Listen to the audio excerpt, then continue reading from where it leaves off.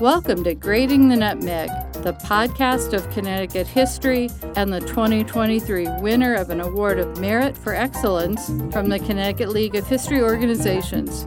Brought to you by Connecticut Explored, the magazine of Connecticut history. I'm Mary Donahue. This is our first new episode for 2024, and we've got some big news. Thanks to you, our listeners, we had 30,106 downloads in 2023. That's our best year ever. We have brand new Facebook and Instagram pages under Grading the Nutmeg.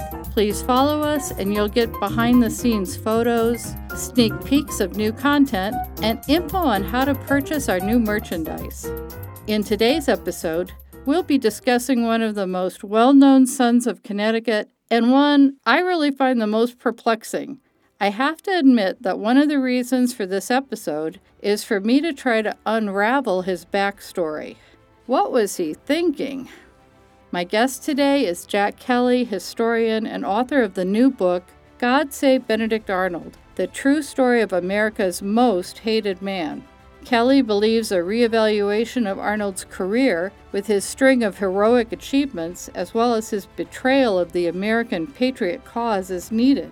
In Connecticut, Benedict pivots from being the admired hero of the Battle of Ridgefield on the American side to being the commander of the British troops that burned New London and massacred American militiamen at Fort Griswold. How could this happen?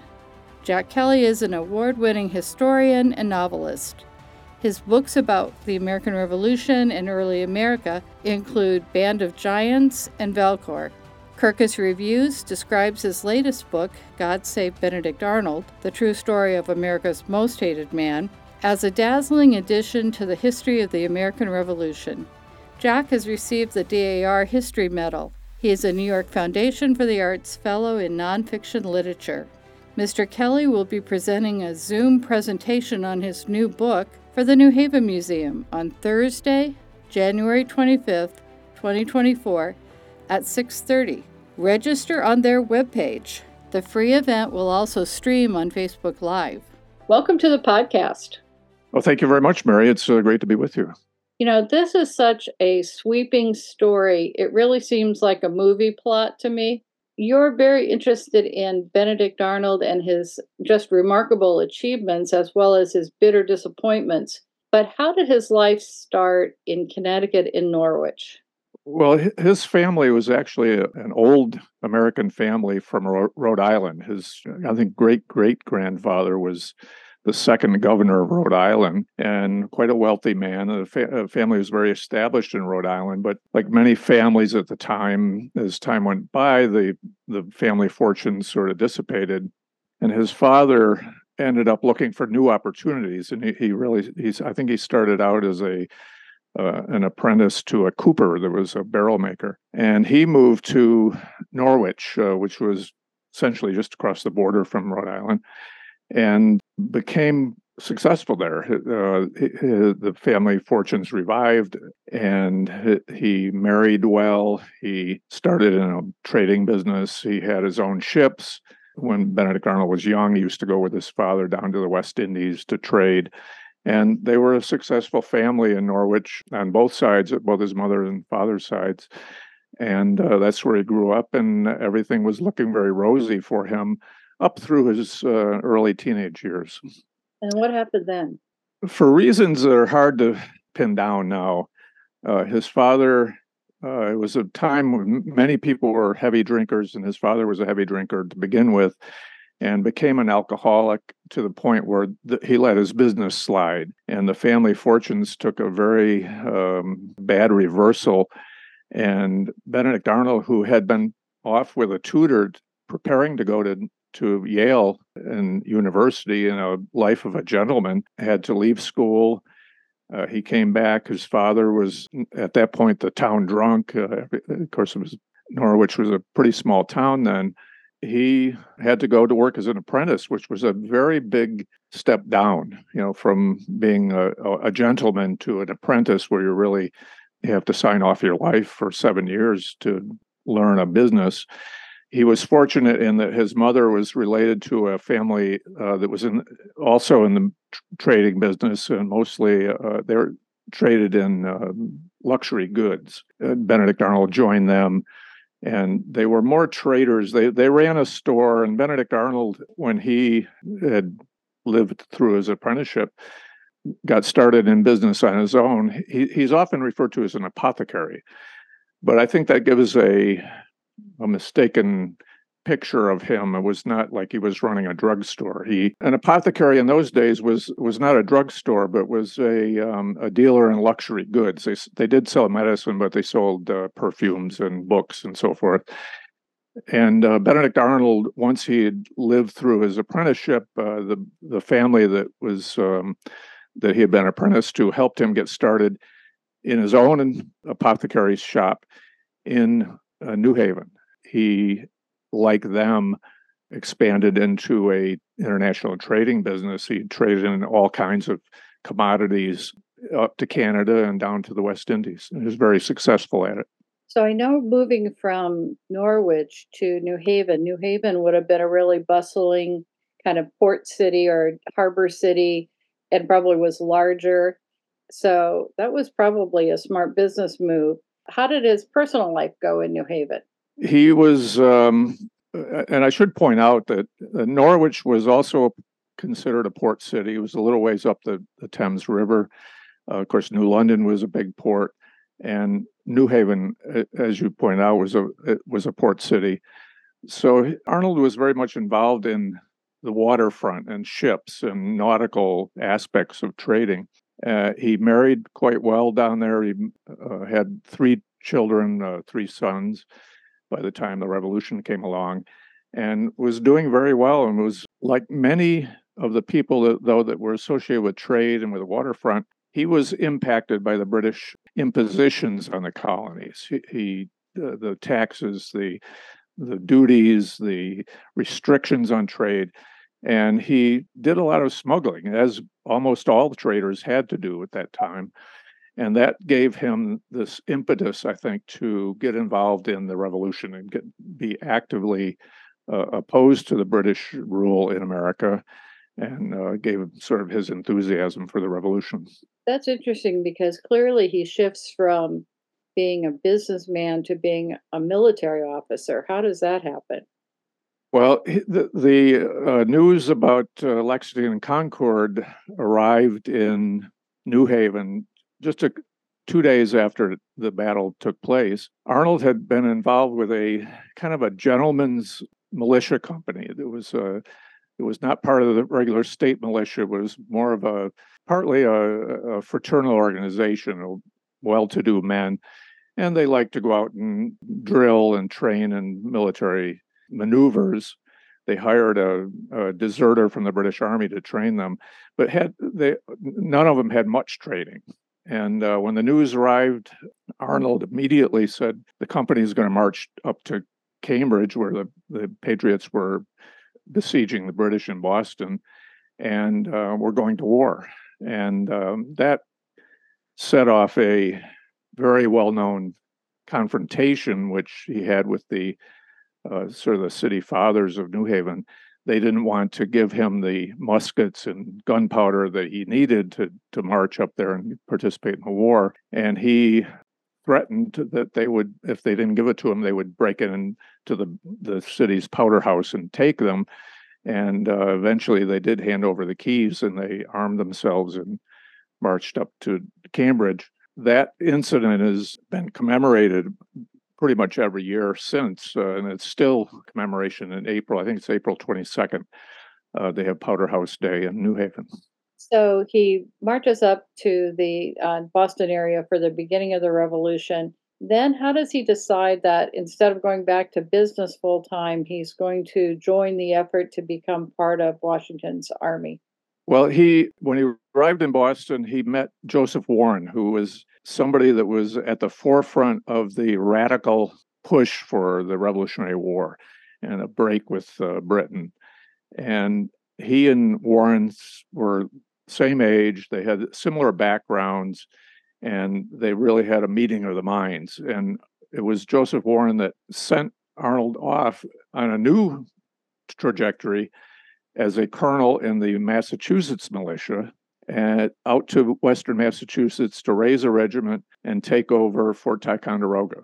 And that all happened within 2 days of him arriving in Cambridge. So things were happening very fast, and both Arnold and Warren were really on the cutting edge of the impetus to confront the British and to continue the war at a time when many people were thinking more in terms of reconciliation. How are we going to resolve the conflicts we have with Britain and get back to the way things had been? And so they were the radicals were much more not talking about independence yet, but still heading in that direction, I'd say. It always fascinates me about him that somehow that those parts of his personality, which now we would say, oh, high risk type of individual, somebody who's either going to be a, billionaire CEO or a underworld mafia don or somebody in charge, that high risk capability he had as part of his personality just leads to him being, you could say daring, or you could say somebody who took big risks, somebody who doesn't really think about his own safety. What other things would you attribute to his personality that really unfold when he becomes a military officer? Well, I think that you're very correct to point that out, that he was definitely a man of action. He was not introspective. He was certainly not an intellectual in any sense.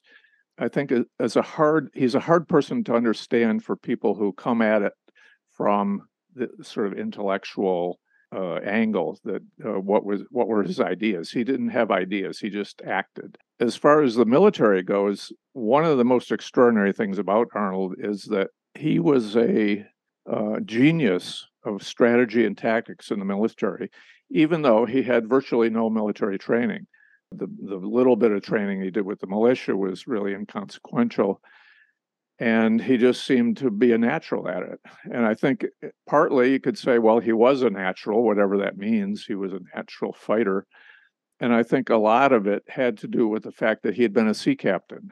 And unlike some traders who would send cargo off to the West Indies and have a representative down there to sell it, he was the captain of some of his ships. He would go down there. He would go up to Canada. He was very active as a sea captain. And many of the same qualities that a sea captain needed, as sense of command, attention to detail, looking ahead, planning, and really lording it over the crew, was necessary in the military and served him very well in the military. So I think that in part explains or gives suggests the ways in which Arnold was preparing for the military, even though he was not getting a military training. He is such an active person, and has valor and courage, and as you say, somehow figures out these strategies. How did he jump into the fray when Danbury was invaded by the British?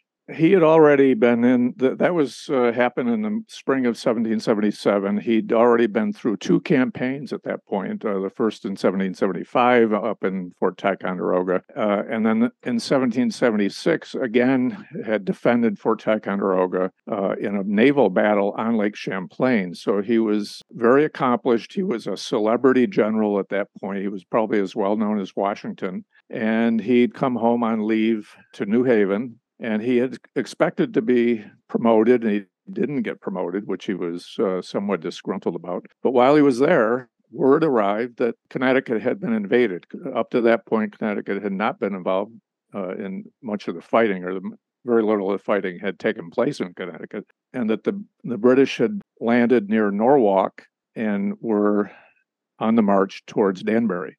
And Danbury was a major supply depot, not only for Connecticut, but also for the forces over on the Hudson River. And the Patriots had placed it there thinking that it was far enough inland that it would be safe from the British.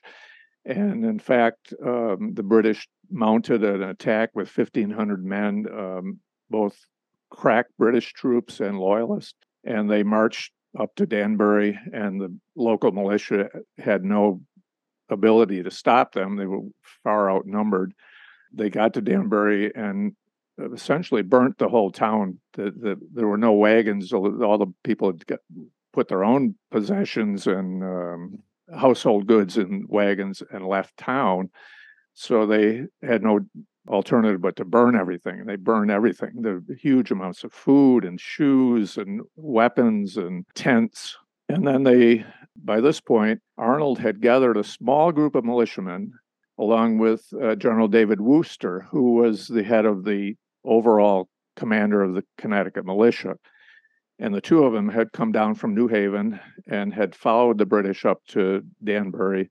When the British heard about these militia were on their trail, let's say, they decided rather than go back the way they'd come, which was straight from the coast, they would sort of circle around to the west and go through the town of Ridgefield. And that's where Benedict Arnold and Wooster decided to split their force. Wooster would follow the British and harass them from behind, and Arnold would cut across and set up a roadblock at Ridgefield. And that was what resulted in the Battle at Ridgefield, which is not highlighted usually in the histories of the war, but it was actually quite an important battle, and the whole opposition to the British raid at Danbury was quite important in discouraging the British from doing that again. They essentially protected the American supply lines. We did an episode that our listeners can find on the Keeler Tavern in Ridgefield, which still has I think it's a cannonball embedded in the outside of the clapboard house that's now a museum in Ridgefield. But tell us a little bit about, I understand that Arnold had to ride his horse 30 miles through the rain to get from New Haven to the Danbury area to meet the other forces, other patriots. And that in and of itself sounds like a rough ride. These towns are not that close together. So landing on the shore in Connecticut and going up to Danbury, I'm not sure how many miles that is, but it's a trek. And then it's a trek back to Westport to meet your ship to depart.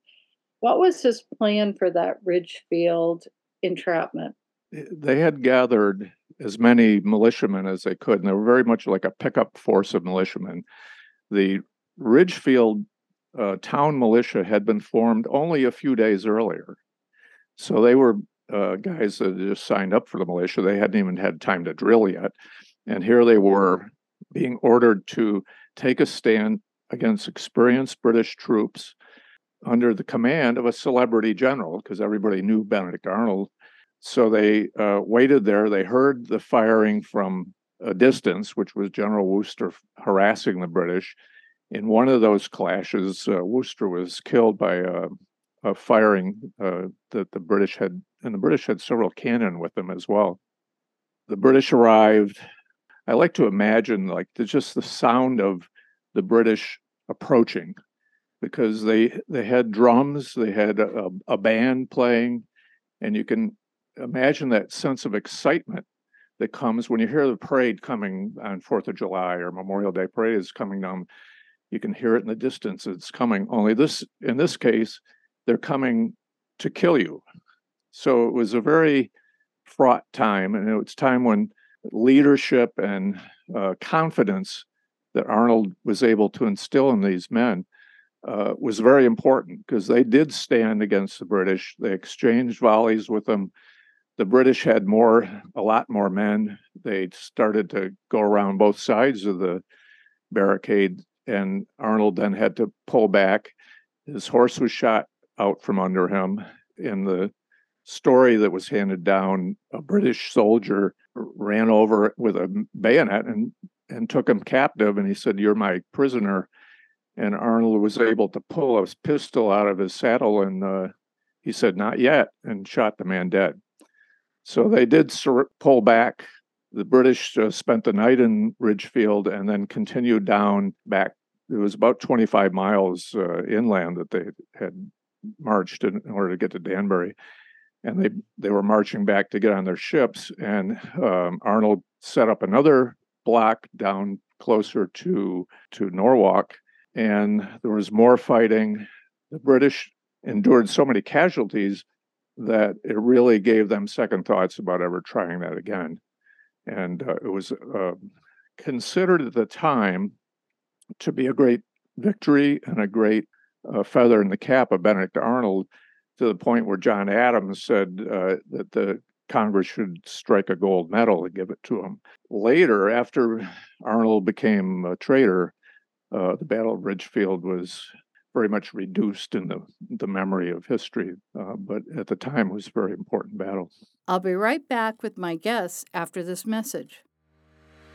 Hey fellow students! With classes soon approaching, I know how valuable reliable sources are for research projects and papers. That's why Connecticut Explored magazine is my go-to for compelling stories about Connecticut history, exhibits, history-related events, and historic places to visit. If you're a history lover or student like me, I know you'll appreciate this magazine. Visit ctexplored.org/subscribe to purchase your discounted student subscription today for only $20 a year.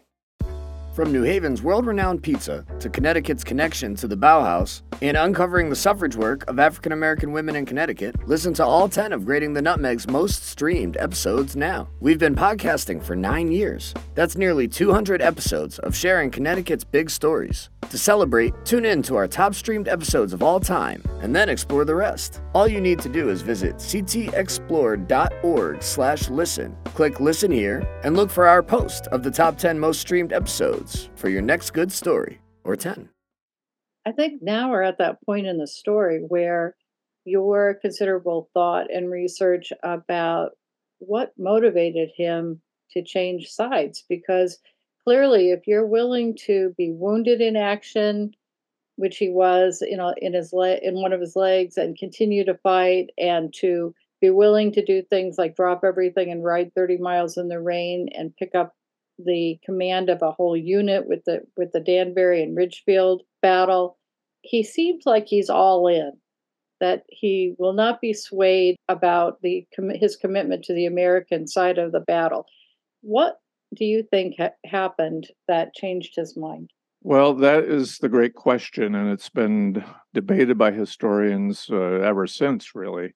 There's no question, as you said, his commitment to the revolution was total. It certainly is.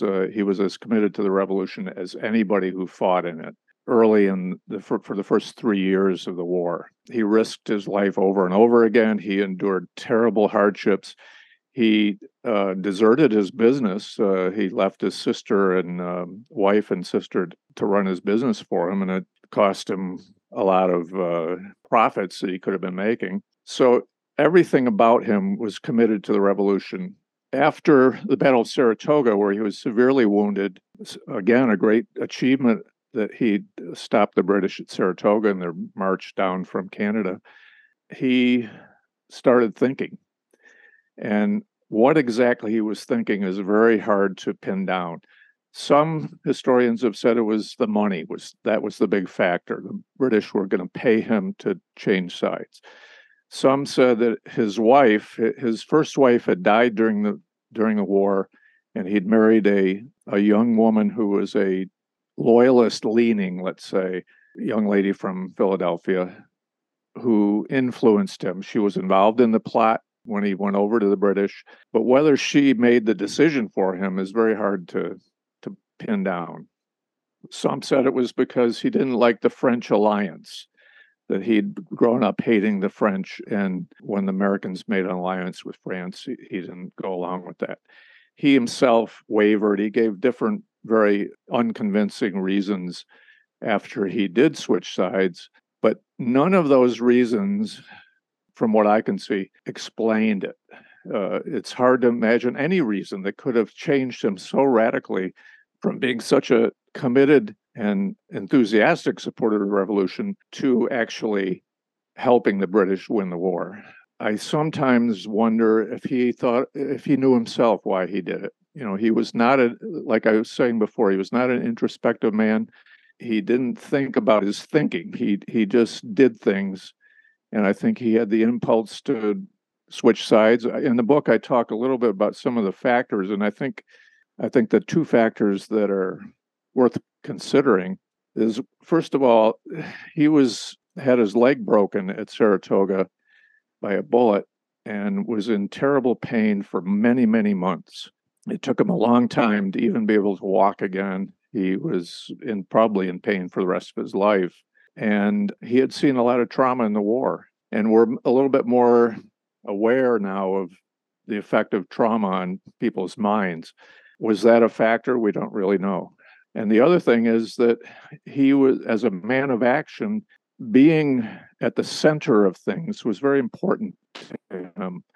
And once he was disabled by his injury, one way of getting back to being at the center of things was to put himself in the middle of this plot and to risk his life again, because he was risking his life by conspiring with the British. Was that a reason, or was that a factor that sort of made him think it was okay to do it? I don't know. And that's really, when it comes down to it, that would be my answer as to why he switched sides. Is I simply don't know. It's such a big question.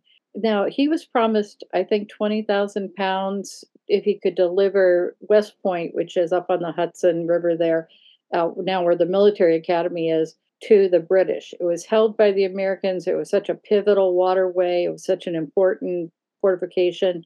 Just tell us a little bit about how that plot fell apart on him. Well, it was really one of the great dramas of the Revolutionary War, is that he'd met with Major John Andre, who was the head of British intelligence on the west side of the Hudson River. They made the plans. He gave Major Andre a map of West Point, and then Arnold went back to his house, which was on the opposite side of West Point, and Andre was riding down through Westchester County to go back to the British and set the plot in motion. And he was stopped by some militiamen. And at the time, he didn't know if they were loyalists or patriots.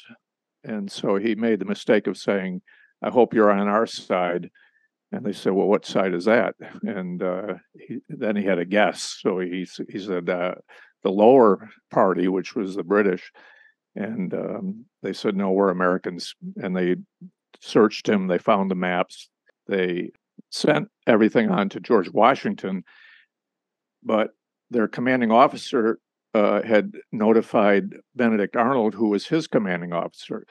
So there was a little gap between the time that Arnold heard that the plot had fallen apart until Washington got the news. And he used that time to escape, and he went down the Hudson River to the British, was made a brigadier general in the British Army, and fought for the British for about a year afterwards. That brings us, now that he's on the British side, to the other big event in Connecticut, which is the burning of New London and the Battle of Groton Heights. So now he's a British general, and he's landing on Connecticut shores. Tell us about that. Well, he'd fought briefly in Virginia, and then the British sent him to New London. Whether he advised that or not, I don't know. It seems almost like an Oedipal complex that he went back to his hometown and burned it down. But he went with a raiding party up in British on ships and landed. There was very little resistance there. Much of the city was burned down as they tried to destroy Patriot supplies. Another force under Arnold's command went over to Fort Griswold and on the other side of the Thames River and easily took the fort. They had overwhelmed the defenders there, but afterwards massacred a number of the men who had surrendered. So that was certainly not ordered by Benedict Arnold, but it was under his command. So the whole event, which was actually the last big event in the war in the North before Yorktown, and it certainly hardened the feeling of the Americans towards Benedict Arnold. If they weren't in opposition enough, they were given this sign of his treason by burning his own hometown. Oh, absolutely. And it was such a grisly, uncalled for massacre on the Fort Griswold side. What was his life like after the American Revolution? I was always surprised that somehow it turned out maybe it didn't turn out to be the life he envisioned, but he certainly went to London after the war. What did his life look like after the war? Well, he and his wife both went over to London with eventually his other children. His children were given commissions in the British Army, his sons. They lived in London for a while. They lived in Canada for about 6 years, went back to London, and he got back into business. He pretty much was in the same type of business he had been in before the Revolutionary War, trading to the West Indies mostly. He was not a particularly happy person, and he was what he wanted was to get into the British military, either in the Navy or in the Army. And there was so much opposition to that because really for two reasons. One was because he was nobody likes a traitor. And the other was that he had killed so many British soldiers. I mean, he was responsible for the death of many British soldiers that the British officers didn't want to have him among their ranks. So he never got another military assignment. And a lot of people in England looked down on him as a traitor as well. He lives until, I think, 1801. So he full 15, 20 years after the American Revolution, or 15 years after the American Revolution. It always surprised me that somehow he even did as well as he did after that. But something I always like to, ask is, how do you think that Benedict Arnold's upbringing in Connecticut might have influenced his life? I think really the biggest influence was his mother, which, it's sort of a cliche to say that, but he saved a lot of his letters that his mother sent him when he was away at school. And she was very devout Calvinist, sort of Puritan lady. Arnold himself was not particularly religious, but he took from her that idea of fatalism. She would write to him when he was a boy, always be ready to die.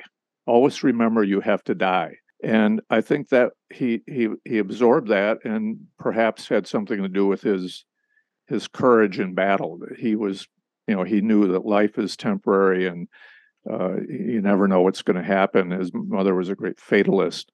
So I think he took that with him from his childhood. I know it's hard to sometimes stay motivated to complete a book once you've got a great idea. What made you want to write this book?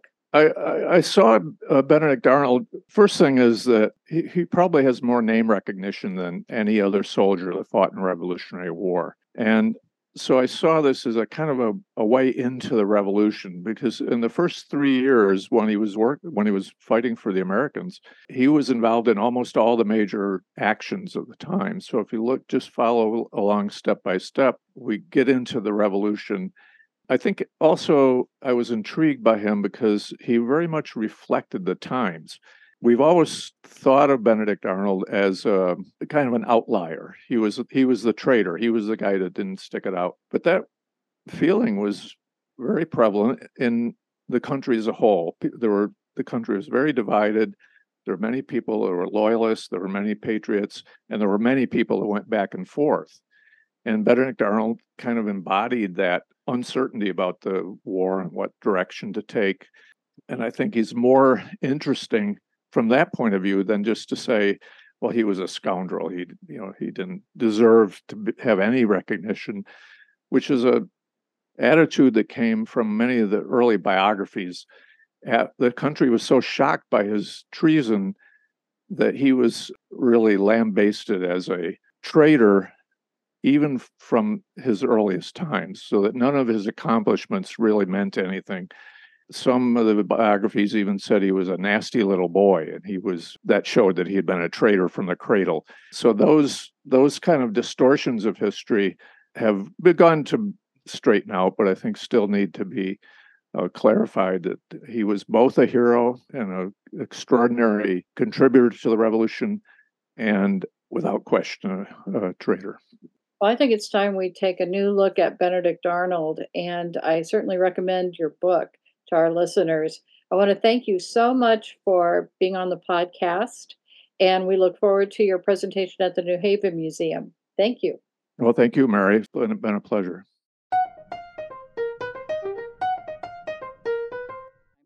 Well, that helped me understand a lot more about Benedict Arnold. I want to thank my guest, author and historian Jack Kelly. To find out more, go to his website at jackkellybooks.com and his newsletter at jackkelly@talkingtoamerica.substack.com. His book is available on Amazon. And don't forget to register for his free presentation on Zoom, sponsored by the New Haven Museum on January 25th, 2024 at 6:30 p.m. To find out more about upcoming events at the New Haven Museum, go to newhavenmuseum.org and follow them on Facebook at the New Haven Museum. Please go to our show notes for this episode for links to more information, including articles on Benedict published in Connecticut Explored magazine and available to read for free. Fresh episodes of Grating the Nutmeg are brought to you every 2 weeks with support from our listeners. You can help us continue to produce the podcast by donating directly to Grating the Nutmeg on the Connecticut Explored website at ctexplore.org. Click the donate button at the top, then look for the Grating the Nutmeg donation link at the bottom. Make a $250 donation and we'll send you our brand new Grating the Nutmeg t-shirt. This episode of Grating the Nutmeg was produced by Mary Donahue and engineered by Patrick O'Sullivan at highwattagemedia.com. This is Mary Donahue. Join us in 2 weeks for our next episode of Grating the Nutmeg, the podcast of Connecticut history.